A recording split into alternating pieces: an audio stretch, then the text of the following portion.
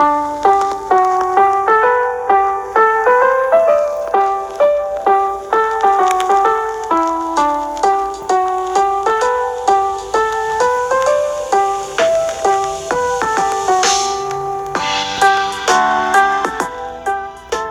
what's up, ladies and gentlemen? It is me, your boy is back, Scott, aka Baker Turtle here, bringing you another episode of the podcast. Yes, we've got another episode going on, guys. This one is gonna be a tough one. It's something important I'd like to discuss, and you can just tell by the title that it's it's topic about death, and it's something that's very personal to me, but I feel like I want to talk about it. It's something that is happening to me, and I just don't want to not address it and ignore it. And I've had a couple months to digest it, and things recently happened that has brought this back up. But basically, a couple months ago, back in July, my stepdad, Jimmy, he passed away.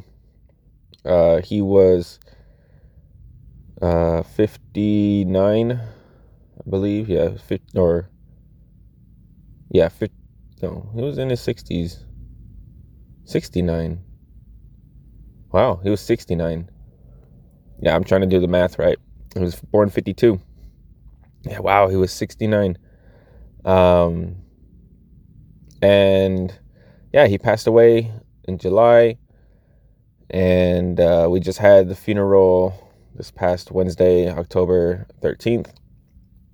And I just feel like, I want to talk about death, death, and, the meaning of life, and like how, things affect you. But I also want to, just talk about my experience growing up with him as a stepdad. So just just to give a little background about how he died and everything. It wasn't COVID or anything, if anybody's thinking that, but we didn't know this for a while, but we did start to see like a decline in him these past few years. But apparently he developed Lewy body dementia, and I don't know, and I guess poor diet, something happened to where he just started deteriorating pretty rapidly. Once he was in the hospital, it went downhill. I'll talk more about the death later on, but just want to give a preface of who he is to me and everything. So he's my stepdad. So he's not my real dad. My real dad, I know my real dad. I still talk to him and everything, but he wasn't in my life as much when I was young. My mom and him, separated and everything. But then when I was about 4 or 5 years old, my mom met Jimmy. She was working at like a thrift store, and she worked at a bunch of stores, and she was a good cashier. And I guess Jimmy worked there, and they got close, and they became friends, and they got serious pretty quickly, and we met him. And it was he's like this, I don't know how to explain. Like he's from his family's from the East. His family's pretty old school. They're white, Pennsylvania, just hardworking, blue collar, middle class people. I guess their ethnicity or their heritage or whatever, it goes back all the way back to Greek. So that's who he was, or who they are. And we met him, and he's an older guy to my mom. He's like 7 years older. But this guy, he's never been married before. He has no kids, and they met when they were in their 40s. So he didn't really have much going for him. He didn't really have a career. he just was like a driver, security guard guy, lived by himself. But I guess my mom liked him, and they got together, and we were just kind of like, oh, hey, he wasn't, he's a very soft-spoken kind of guy. He was shy to himself, so he didn't really like make a presence known. He's not like too great with kids, he's not bad or anything, but yeah. So and then they got married, and then he moved in, and then he became a permanent part of our lives from then on. So I'm gonna get into a little bit more about growing up with him, or what that was like, and like how he affected us. But I'm gonna take a first break here with the music, and then I'll come back. I fell by the wayside like everyone else. I hate you, I hate you, I hate you, but I was just kidding myself. Our every moment I started a place, cause now that they're gone, all I hear were the words that I needed to say. When you hurt under the surface, like troubled water running cold. Well, time can heal, but this won't. So before you go, was there something I could have said to make your heart beat better? If only I'd have known you were the storm to weather. So before you go, was there something I could have said to make it all stop hurting? It kills me how your mind can make you feel so worthless. So before you go, was never the right time, whenever you call. Yep. So we're back. So let's talk a little bit about what it was like growing up. He's a good stepdad. I remember a lot of fun memories. He would, when we were real young, he used to like challenge us physically.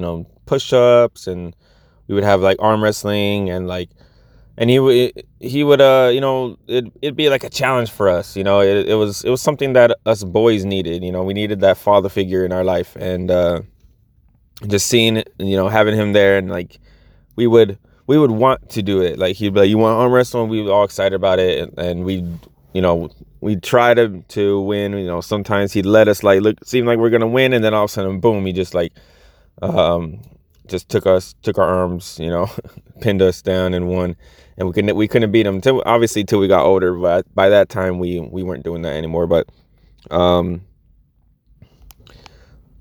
yeah, and then he on Sundays he would love to do his signature pancakes. And then when I'm telling you how big these pancakes were, bruh, think of like a big, like the big plates, big circle dish plates. The pancake would take up the whole plate. And it'd be one pancake. So we had pancakes in the morning. It's not more than one pancake. It's not like a stack of 2 or 3. Like, this is one big ass pancake, and I swear the diameter must have been like 10 inches. It was crazy, and they were thick and fluffy and all this shit. And he'd do that almost every other Sunday or every Sunday or something like that, pretty prominently. And he loved doing that. And then he was a drinker, a big drinker early on. Eventually, we learned that he was kind of an alcoholic, but he would have his fun moments sometimes, and it seemed like it would depend what alcohol he was drinking. But when he would get drunk, sometimes he had this big old radio. It was stereo, actually. It was it was huge. It was like a cabinet kind of thing. It was I don't know. It was like in this entertainment center thing, and it was in there. It was the whole entertainment center. It was like he had a bunch of like cassettes and CDs, and he had these big two speakers, and like he would blast his radio like super loud. He put on like old school like 70s 80s rock and roll, like I'm talking Black Sabbath, like AC/DC, Leonard Skinner, um Van Halen, and just things like that, Guns N' Roses and things like that. And he would blast it, be drunk. He'd get like a broom and do some air guitar. He'd put on a show, get a concert, and like he'd just be having the time of his life. And that was fun. It was interesting. And some of his favorite shows to watch were he loved like the TV Land. I don't know if you guys know TV Land, but it's where they play like a bunch of the old black and white sitcoms that are from like the 50s and 60s. Like Leave It to Beaver, Happy Days, you like the Bonanza, what else? That's it, Andy Griffith's show, just things like that. And we watched that a lot all the time. And it's just like he had his uniqueness. Like there's like, to me, there's nobody like Jimmy. He was fun sometimes, but then sometimes he'd be a jerk, an asshole. But you get the good with the bad. But overall, he wasn't a bad guy. He had his, he had a lot of childhood trauma, I guess. And just as I grew older myself as an adult, and I became more like wise and just intuitive about like the world and everything, I started realizing, maybe Jimmy was like, a sad guy, or maybe there was something missing in his life. I always wondered why didn't he ever have children? Why didn't he like,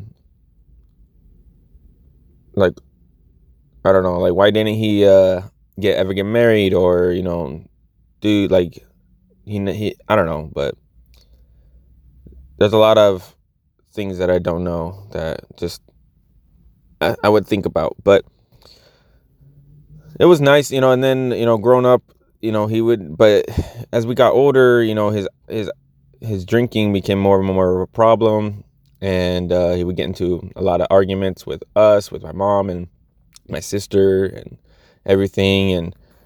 And eventually, all, props to him, but he kicked his drinking habit. He didn't go to no AA or anything. He just, he quit.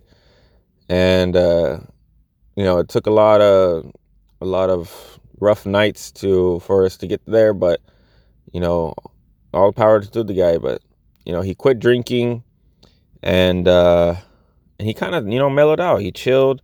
And he's also getting older. He was in his 50s now, mid 50s, late 50s.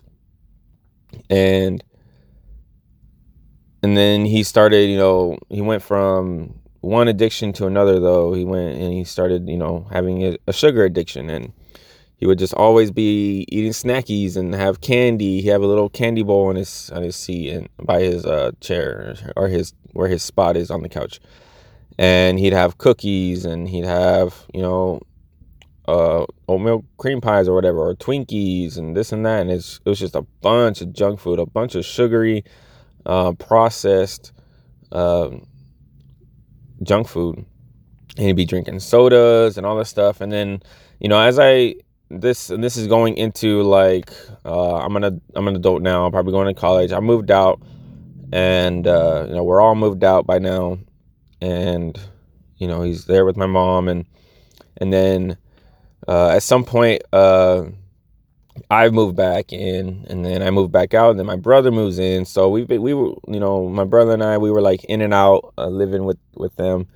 And so after a while, I started having to take them their grocery shopping and all this stuff. And I would spend some time with Jimmy a little bit, because my mom was going through some health issues, so she couldn't go. And then like their car situation, and my mom was, not as mobile as she used to be. And so I would do the grocery shopping. I'd take Jimmy with me because he was still pretty mobile. But he was getting up there, and you can just tell, like, just through age or something, or maybe in hindsight now, like maybe the Louis body was starting to set in, but he would just be like super docile, and just like he would get lost. And sometimes it'd be like childlike, like the naiveness, or just the airheadness of it, right? Like sometimes he'd say something and he just wouldn't get it, or like he'd do things and it's just you like, bruh, come on, like, what do you mean? Like, I don't know. And he get lost in the stores, and like, I don't know. It's just, after a while, it's just started to see, like, he seemed to be giving up a little bit. But with me having Lucy, my kid, and then Trevor having his kids, my brother having his kids, so they had grandkids. My mom being a grandma, and him being a grandpa Jimmy now. He really loved those kids. He spent a lot of time with Lucy, spent a lot of time with Casey and Troy, and my brother's kids. They would hang out over there, and they loved it. And with them being here in San Bernardino, my brother would be living over there. They would visit a lot, and Jimmy would bond with Casey, go for walks, and hold Troy, and like he really bonded with the grandkids, and the grandkids loved him. He was always sweet with them, and he would call them poop head, and just be funny, and just be the kind, soft grandpa that all the grandkids will remember. I'm glad that he was able to leave an impression on them. But yeah, and then I'm gonna get into the death part, but I think we'll take another break. We'll get into the next song, and then I'll finish off what it is. I'm gonna talk about the leading up to his death, and then the funeral, and then I'm gonna just talk about death in general to close it out. But here's the next song. One day you look to see I've gone, for tomorrow may rain, so I'll follow the sun. Someday you'll know I was the one, but tomorrow may rain, so I'll follow the sun. And now the time has come, and so my love I must go. And though I lose a friend, in the end you will know. Oh, one day you'll find that I have gone, but tomorrow may rain, so I'll follow the sun.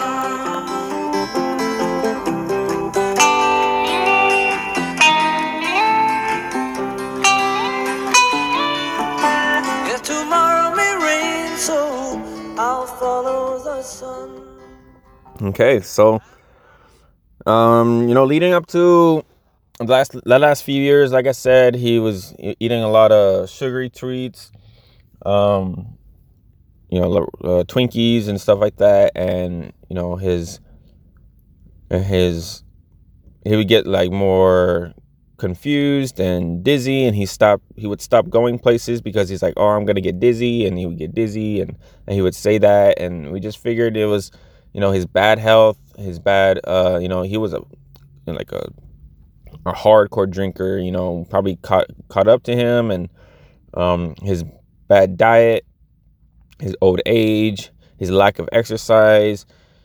It was just, and then I because I would do the grocery shop and I'd visit them a lot. I'd do a lot of their errands and do stuff for them, and I would talk to him. I would tell him, hey, maybe I offer to buy him more healthier foods. Instead of them eating pizza and bakers and all these hamburgers and stuff and fast food, I would offer maybe I'd get you a salad, or I'd get you a waba bowl or something, or something that's more or organic, more healthier, and give him healthier treats, and try to get him to drink more water. And I even bought him vitamins, and but he just, I don't know, he's an adult. He was his own person, and he made his own choices. And you can lead a horse to water, but you can't force it to drink, right? So he just started to deteriorate, and it honestly, it came out of nowhere, because he was straight chilling. You could still talk to him, and he's still coherent, and everything. But then one day I was visiting my brother in San Diego with my mom, and he was by himself at home waiting for us to come back at night. And we come back, it's like maybe 11 o'clock, midnight, and we arrive to see that the door is open and all the lights are on and everything, and just like, what's going on? Like, what? And we were looking, and we're like, where's Jimmy? Where'd he go? We were freaking out for a while, thinking maybe he got confused or something, I don't know, and left. We had no idea. But turns out we figured out that he ended up going to the hospital. He was feeling dizzy. I guess he fell. So he's not a fan of hospitals. So yeah, but then we found out he was in the hospital, and then they told us that they didn't know exactly what was wrong, but he clearly wasn't there. He was delusional, and he would talk about things that just didn't make sense, and they were doing a bunch of tests on him, and he couldn't really walk. He was a fall risk, and he was just like going downhill fast. And they were telling us that they were just gonna see what's going on, and they were kind of giving us a little bit of hope that they can help him. They got some fluids in him, some nutrients, and his diet was getting better, obviously, and but his mental state was going downhill fast, and I don't even know how to explain it. Like, it all happened so fast. Like, he was in the hospital, and then like we would go visit him, like for the first couple days, like 3 days in a row, and we'd see him, and we'd only be able to see him for like an hour, and then I'd have to go. He wouldn't want us to go. He just kept wanting to leave. He didn't want to be in the hospital. He'd be asking about his things, his wallet, where's his clothes, where's his, where's this, where that. And, it's all safe. It was all there in the room. He just it didn't register with him. And eventually we'd get updates every couple of days and saying like, got an MRI and all this stuff. We eventually found out that he had Lewy body dementia. He had brain damage. And then eventually, and then they said that he had a deficiency in vitamin B. I assume that's because of the lack of his diet, the lack of like maybe meat, and he just had a lot of carbs in him. No, he didn't eat a lot of real food, no vegetables, I guess like chicken, but it was always like fast food stuff.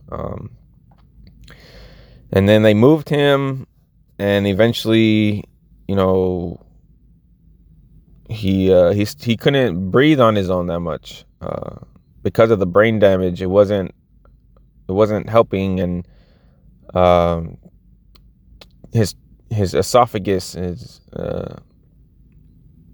his pharynx, and everything, like being able to control his breathing and to control his swallowing and to differentiate in that way, like so that fluid doesn't leak into his lungs and all this stuff. It wasn't working properly, so they had to put him on a ventilator. And he was just like, he was kind of out of it. They put him on some drugs, and then one day he just kind of they told us he's not doing really well. Like they tried to get him to start breathing on his own after a while, but there wasn't much that could be done. Like it was just prolonging the inevitable. And so we all kind of talked about it and made our resolutions, and realized that we're gonna have to like just stop the care. After a couple weeks, it was about a month that he was in the hospital, and the ventilator, it was like over a week. They didn't want to do it for too long because it could damage his throat, and they were gonna just say like, we're gonna get him off the ventilator. And so we all kind of visited him. It was his birthday too. His birthday, July 18th. We all kind of visited him. We wrote happy birthday, wrote some messages, talked to him, spent some time with him. We all went at our own times. So it was, and because of the whole COVID thing, can only be 2 at a time. So it was Cynthia and I, we went to see him, and we just kind of, held his hand, and he was burning hot. He must have had an infection or something. He had a high fever. So we would put a cold washcloth on his head, and just kind of talk to him, let him know we're here. And I like to play him his classic musics. I know he liked Leonard Skinner. I played that, and I played all the songs basically that he used to rock out to. And I'm gonna play one right now, Paranoid, Black Sabbath. He used to blast this.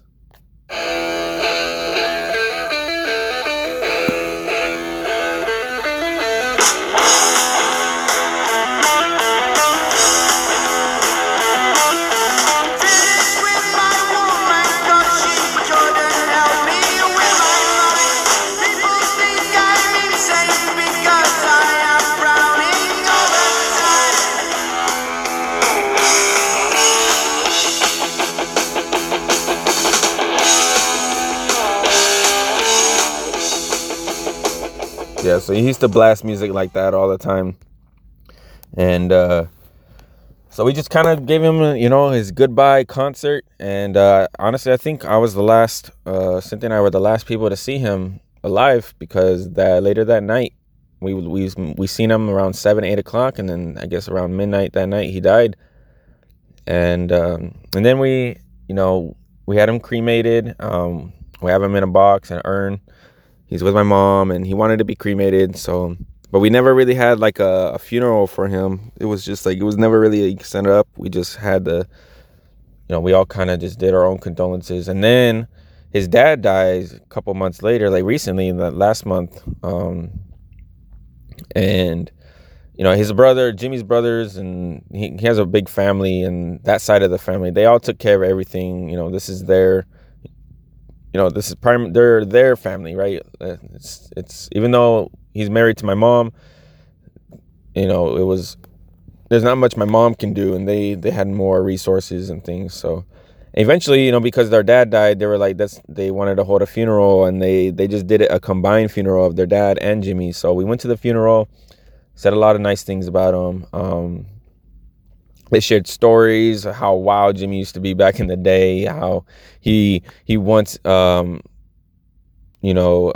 skied across a lake for 3 straight hours on a bed, and how he used to just haul ass on the train tracks with his car, like going 50, 60 miles an hour with his buddies. They lived dangerously, recklessly, wild and free, though. And it seemed like, they had a good life. They were drinking. They had no like responsibilities and stuff. So I don't know. It sounded like they liked their wild days back in the day, and they've all settled down. We've all settled down, but Jimmy had to go. Maybe he was a little harder than the rest, but we said some nice things. My mom said some nice things. She talked about, she talked about how the marriage was all full of funny moments, and how all the dogs that we got, all the pets, would always love Jimmy, and he ended up like stealing them where they were his, and stuff like that. But this concept of death, we live and we die, and the thing is that we all know it's coming. There's one thing that's certain. There's a few things certain in life: is death and taxes, right? That's what they say. But forget taxes. There's one thing that's for sure in this life, and that's death. If we don't die, we're not alive. That's the whole point of being alive, because we know that we're gonna die one day, and we do everything we can to prolong that, to sustain life, to keep it at bay. And we have great medical technology now where life expectancy is really high. Back in thousands of years back in the day, people would die very young. All these diseases and the lack of medical, and a lot of women would die at childbirth, a lot of children would die. There's a lot of starvation and, like I said, disease, and just any like infection or whatever. So but nowadays, we have great medical, so we can live. But what does it mean to be alive? We have to find meaning in what we do. And I hope Jimmy found meaning, maybe through us, hopefully through us, and being a stepdad and being a grandpa. And I hope he found joy in that. And and with my mom, they were good together, for some of the time, for the most part. And I hope he didn't suffer too much. He was on a lot of drugs when he died, so like morphine and stuff. So hopefully wasn't feeling any pain. But it's sad to just see someone go so abruptly. And that's the thing about death. This is my first time experiencing death personally. I did have a grandpa who died a long time ago, but I was never really close to him. I've seen him a few times, but it wasn't that close. And this one is like I spent like a lot of my time with him. I grew up. He was in my house. Like, he lived with us. So I knew him. I knew him more than most, So it's just weird to know that, like, at some point I would think like, oh, Jimmy's at home with my mom and I can just go over there and see Jimmy. And just knowing that he was there, like that he existed. And then now just being like, he's not in this plane of existence anymore. He's not here.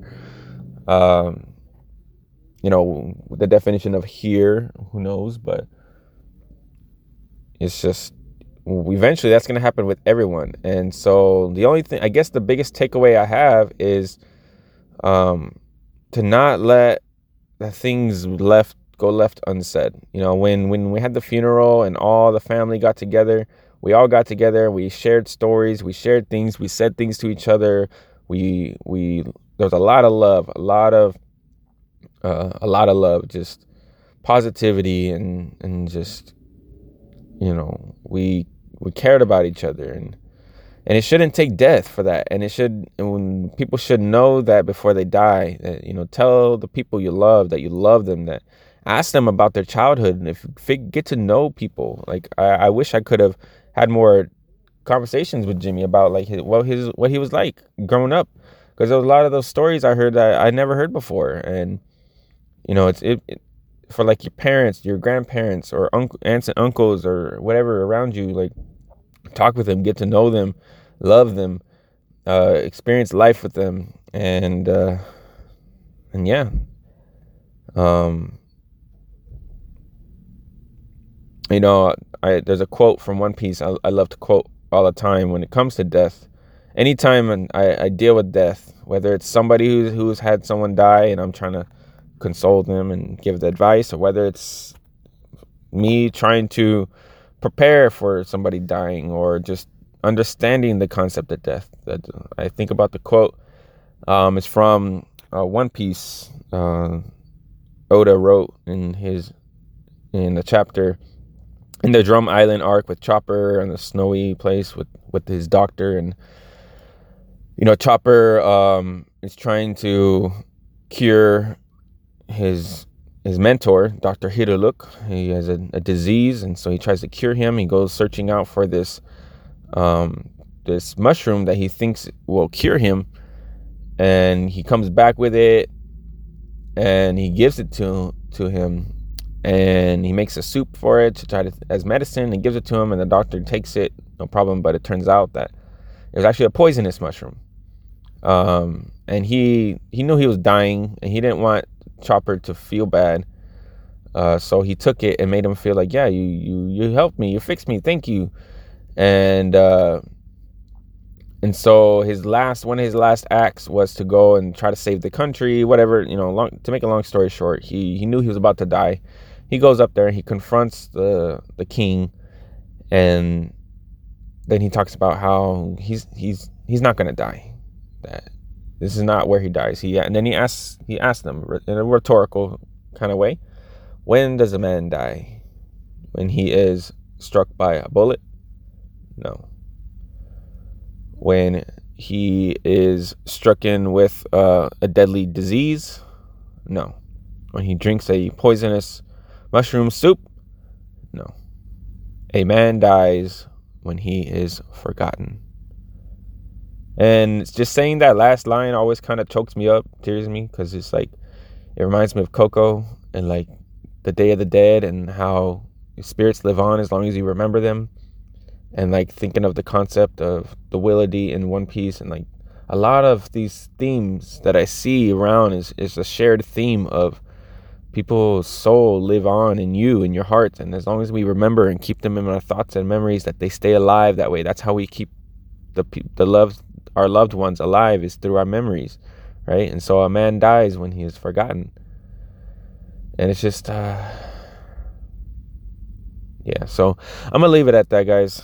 If you guys, no, I'm not gonna do any shit plugging or anything. Just thank you for listening. This was a interesting one for me to talk about. Just feel like I wanted to get it all out there and just say everything I want about the situation. And yeah, so I'm gonna end this podcast now. Thank you all for listening, and I'm gonna end it with Jimmy's favorite song, very, very fitting, and the song that I played him on the last day I seen him, probably the last song he ever heard, and it is Freebird by Leonard Skinner.